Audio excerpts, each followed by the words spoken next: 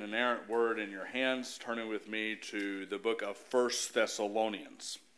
1 Thessalonians chapter 4, verses 9 through 12. 1 Thessalonians chapter 4, verses 9 through 12. Hear now the word of God. Now concerning brotherly love, you have no need for anyone to write to you, for you yourselves have been taught by God to love one another. For that indeed is what you are doing to all the brothers throughout Macedonia. But we urge you, brothers, to do this more and more, and to aspire to live quietly, and to mind your own affairs, and to work with your hands as we instructed you, so that you may walk properly before outsiders, and be dependent upon no one. This ends a reading of God's holy, inerrant, and inspired word. May He write its eternal truths upon our heart. So this Christmas season, when you turn on the television and you're watching the Christmas movies and you're seeing the commercials, something that is always highlighted in our popular culture celebration of the season is family. It's the core of our modern celebration of the Christmas season. The older I get, the more I come to actually appreciate this familial aspect of the season. Back when I was young, I really liked the presents.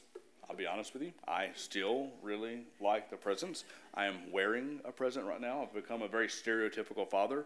Ties are my favorite thing now, so the more ties I can get, the better. I like presents. But I really like family. But this year it was just a little bit different. Back when I was growing up, it was the whole family: grandparents, aunts, uncles, cousins, brothers, sisters, mom, dad. This year it wasn't quite that way.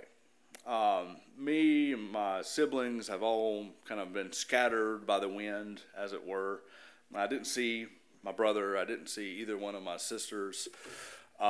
Same thing. I didn't see my aunts. I didn't see my uncles this Christmas either. I wasn't even able to see my grandmother. She lives in a retirement community that has been in lockdown because there's a really bad flu and COVID outbreak right now, and so I wasn't able to visit them. I was able to see my dad. I was able to see my stepmom, my in-laws, but there's a lot of my family that I'm just used to seeing at Christmas time that I wasn't able to visit with. But oddly enough, it wasn't a cause for despair. It was not a depressing thing, not because I don't love them, not because I don't miss them, but it is because God has a special way of giving us what we need, providing for His people's every need. I may not have been able to see my brothers and sisters according to blood, but this morning I am in the presence of my brothers and sisters according to the blood of another, the blood of the Lord Jesus Christ. You see, when God saves us in His Son, the Lord Jesus, He gives us over and unites us to Him through His body, the church. We are a family, and that makes this a very special occasion for us. And so I chose this morning's text for this very reason. Many of us, our kids, grandkids have gone off. Maybe we weren't able to be with them this Christmas. Or maybe we're alone. And Christmas highlights that loneliness, those feelings that can hurt.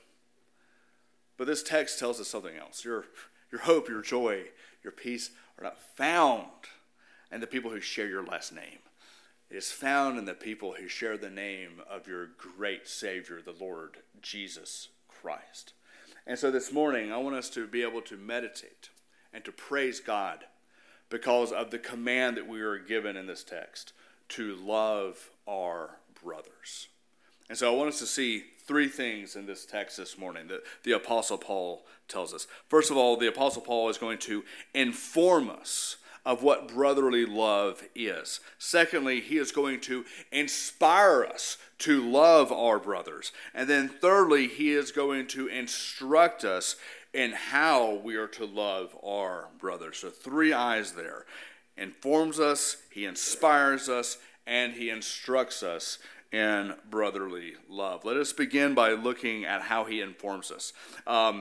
Take your eyes and look in your Bibles with me into verse 9. Listen to what Paul writes here. He says, "Now concerning brotherly love, you have no need for anyone to write to you, for you yourselves have been taught by God to love one another." What is this brotherly love that the Apostle Paul speaks of here? If I gave you a little Greek quiz here, I bet you would be able to guess what Greek word is it that Paul uses for brotherly love. Philadelphia. I mean, you learn it in history class. What does the name Philadelphia mean? The city of brotherly love. It's the word that he uses here for the love that the saints have for one another. But let's take a second to look at what the word meant in its original Greek context. It really meant a close friendship type of love. A love that you might have for a close friend. A love that you might have for a brother, an actual sister, or maybe somebody who you would consider to be your equal. If you were a nobleman, another nobleman. If you were a peasant, another peasant. But Paul is using this in a very different sense than would have been used in the Greek world. If you look in your Bibles in chapter 4, verse 1, how he just begins this section. He says, brothers. The whole congregation are his brothers. This is no just ordinary congregant, no ordinary member of the church. This is the Apostle Paul, called specifically by Jesus for the ministry of the gospel to the Gentiles. One of the chief leaders in the church, and he is looking at the congregation and he is saying, you're not my sons, you're not my servants, you're not my slaves, you are my brothers. This would have been foreign to the Greeks. No nobleman would ever say to a peasant, you are my brother. I have Philadelphia love for you. But Paul is quick to say, you are my brothers and I love you. But it's important to note that what Paul is doing here is he's not changing the definition of the word. He's changing the definition of the people sitting next to you. They may not share your last name. They may not share your same skin color. They may not share anything at all with you except for the name of Jesus Christ. And because of that, they are your brothers. As Jesus says in Matthew, when people come, he's teaching the people, and people come to him and they say, your mother and your brothers are outside and they're looking for you urgently. You need to go to them. And Jesus turns to them and he says, who are my mothers and my brothers? Then looking around at those who sat around him, he said, here is my mother and my brothers. For whoever does the will of God, he is my brother and sister and mother. When Paul uses the word Philadelphia here, he is using it in the same sense that Jesus is speaking of these people around him.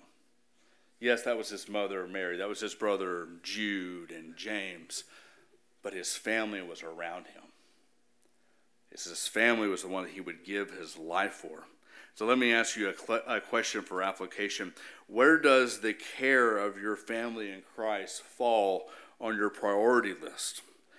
Let me read you a quote from the Scottish theologian James Denny. He says, the importance of brotherly love is not sufficiently considered by most Christian people, who, if they looked into the matter, might find the few of their strongest affections were determined by the common faith. Is not love a strong and peculiar word to describe the feeling you cherish towards some members of the church, brethren to you in Christ Jesus? Yet love to the brethren is the very token of our right to a place in the church ourselves. What Denny said is both striking and true. Brotherly love is an indispensable part of the Christian life.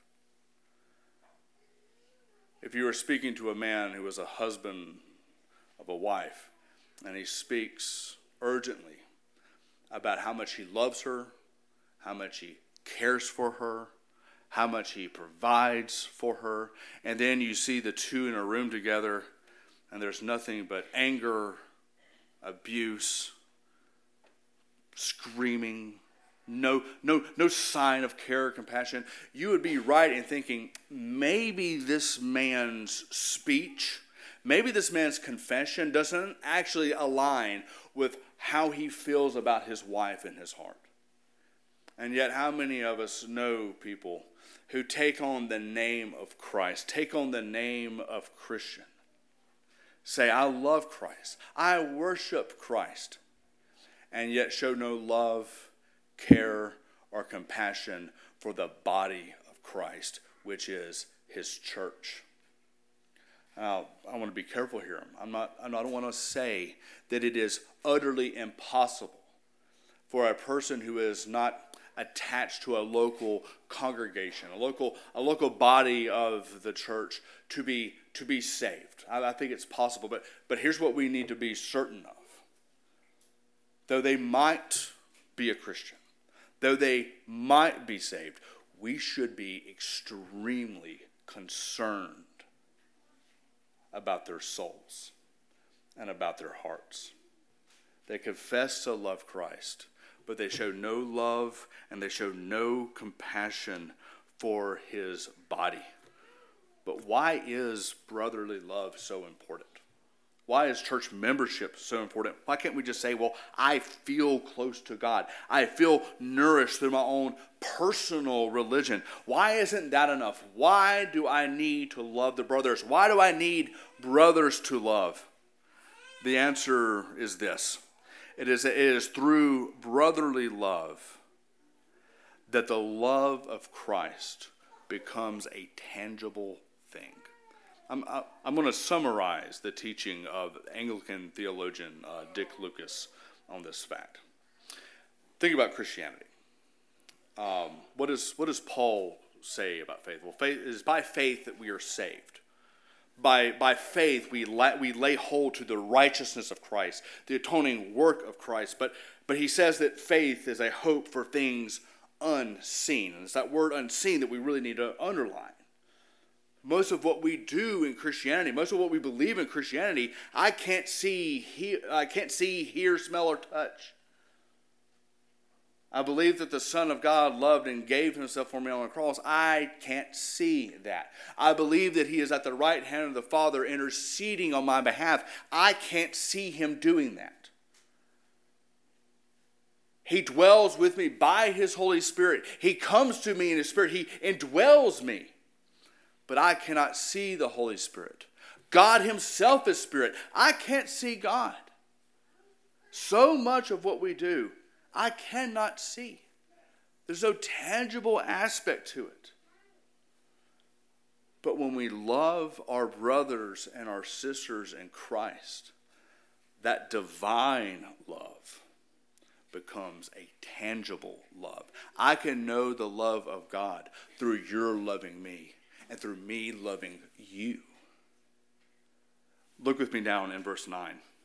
The apostle says in the second half of that verse that we have been taught by God to love one another. Here's an interesting thing that you don't see in the English. That's not Philadelphia. That is the word agape. That is the word agape. We love we have been taught by God to agape love one another. A word agape is the divine love of God.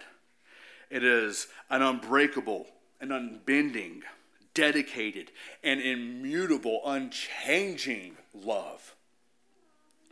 That is the love that he is speaking of there. It is through the Philadelphia brotherly love that we have for one another that the agape love of God for us comes into our tangible existence. And we begin to see it, and we begin to hear it, and we begin to feel that love. Listen to what Paul writes in Romans 5. He says, "Therefore, since we have been justified by faith, we have peace with God through our Lord Jesus Christ. Through him we have also obtained access by faith into his grace, in which we stand, and we rejoice in the hope of the glory of God. Not only that we rejoice in our sufferings, knowing that suffering produces endurance, and endurance produces character, and character produces hope. And hope does not put us to shame, because God's love has been poured into our hearts through the Holy Spirit." It has the agape love of God has been poured into our hearts. My son, he's kind of growing out of this now, but when he was real little, he was fascinated with pouring water from one container into another container. But because he was so little, he didn't really understand that if it was coming from a big container into a smaller container, that the small container would not hold it. And so my wife and I would just go around the house pretty much all day with towels, cleaning up the messes that he had left. But that is such a wonderful picture of the love of God and how it relates to the love that we have for one another.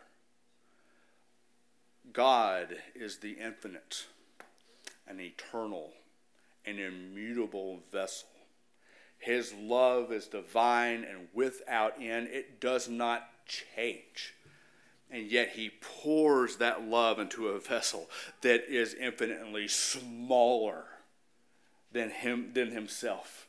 And it begins to flow out of us. And when it flows out of us in the love that we have for one another, the love that we have for the saints.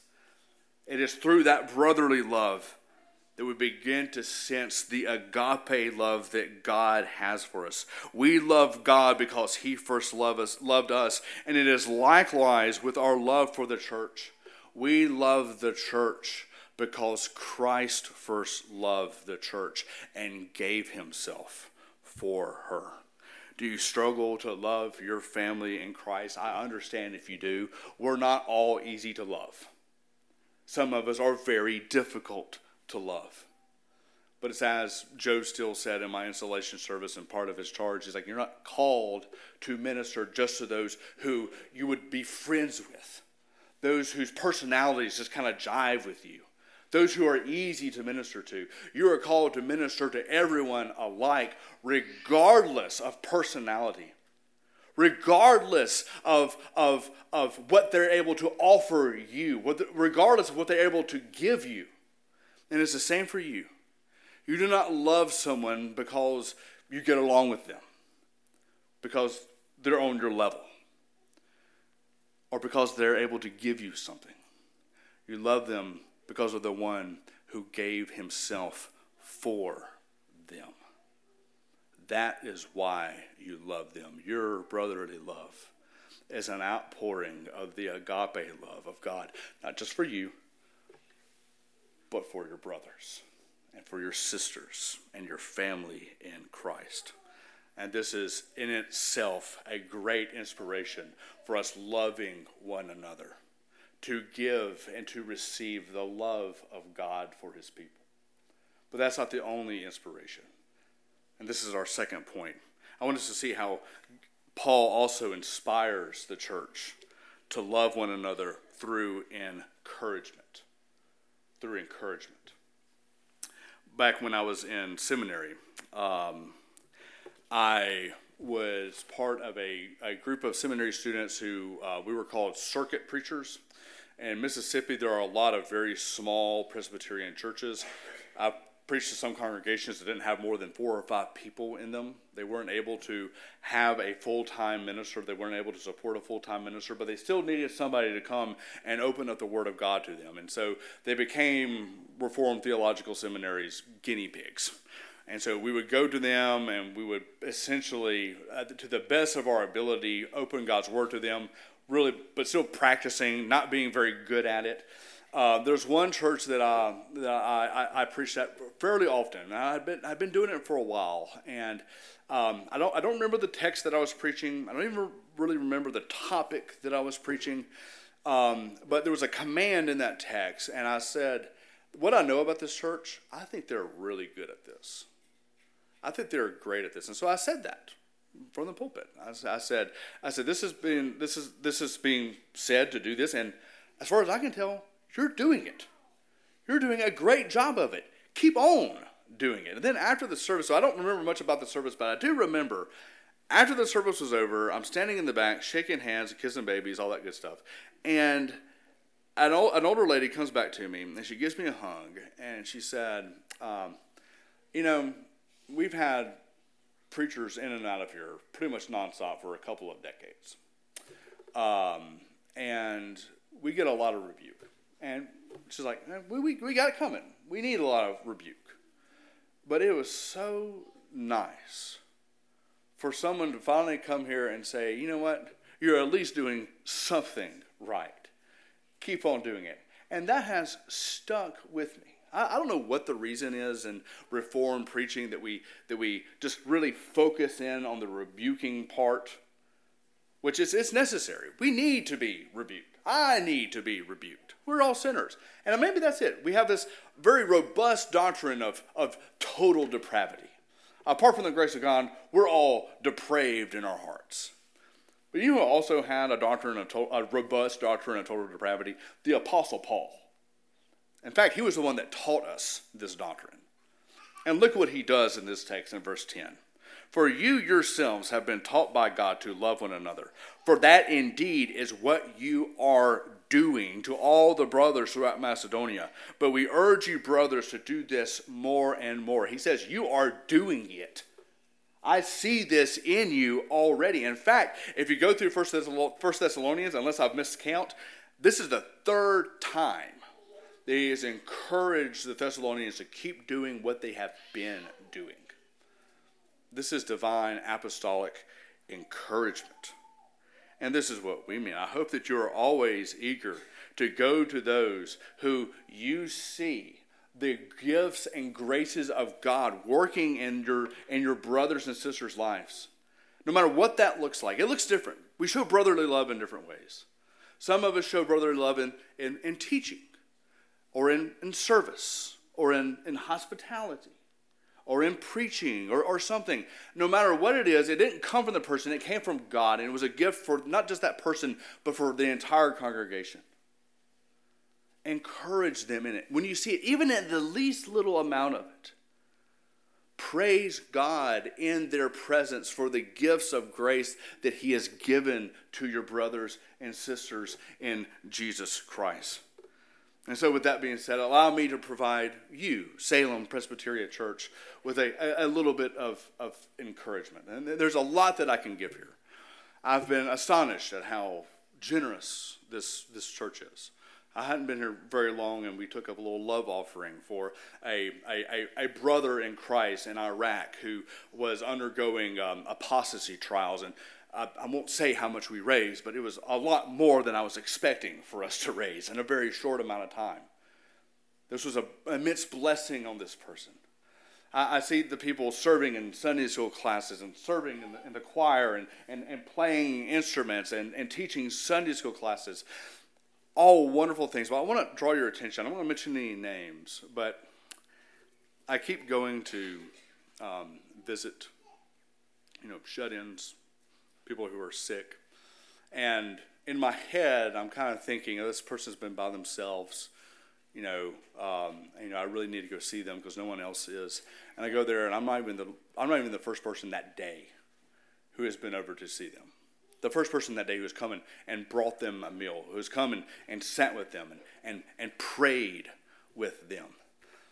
There was a quiet service amongst the people of Salem, and that is good.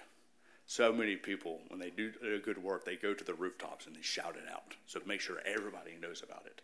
There is a quiet spirit of Christian love and service in this congregation.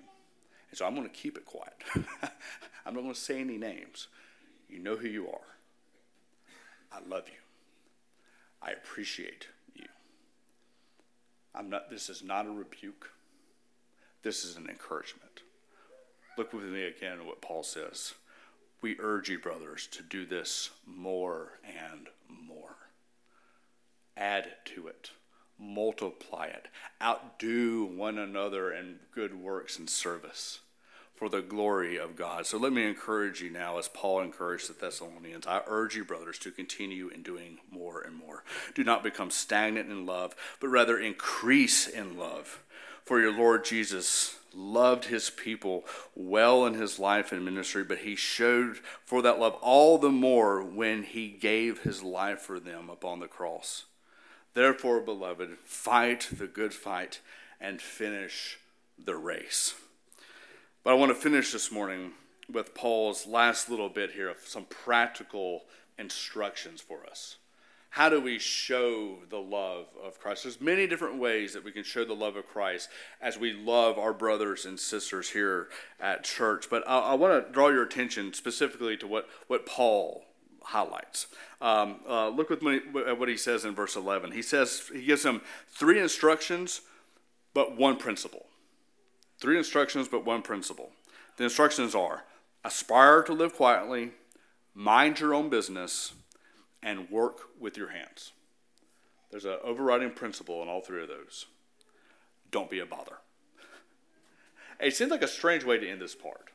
Love the brothers, but don't be annoying. Don't be a bother. Why is he saying that? Well, I won't get really much into the details. Suffice it to say, the Thessalonians have had a misapplication of the return of Christ. That they think that Paul has said Christ could come in at any minute, and they've interpreted that as meaning, well, that means he's coming in the next day or two. And so if Christ is coming the next day or two, why in the world am I going to work? Why can't I'm just going to quit my job and just hang out and relax and wait for it to happen. They misunderstand that what Paul means is that Christ could just come in any minute. He could come in the next 5 minutes. He could come in 5 days. He could come in 5,000 years. It will be immediate, but it doesn't mean he's going to come in the next few minutes. And so what they have done, and this really seems to be the real sin in the Thessalonian church, is that they have begun to presume on the grace of God. It's something that Paul talks about in Romans chapter 2. They presume on the grace of God. They say, well, God is going to be gracious. He's going to give all this stuff, and so I don't really have to care. I can become lazy. Well, now they're doing that with the love of their brothers and sisters in Christ. They say, well, if I quit my job, I got this brother or sister over here who will just sell everything and take care of me. And Paul is saying this is a heinously misapplication of the return of Christ. The imminency of the return of Christ is not a cause for us to be lazy, but it should instead energize our work. We should always be working diligently. You know why? Because in the Christian worldview, all work has honor. All work glorifies the kingdom of God. It was not the case in the Greco-Roman world.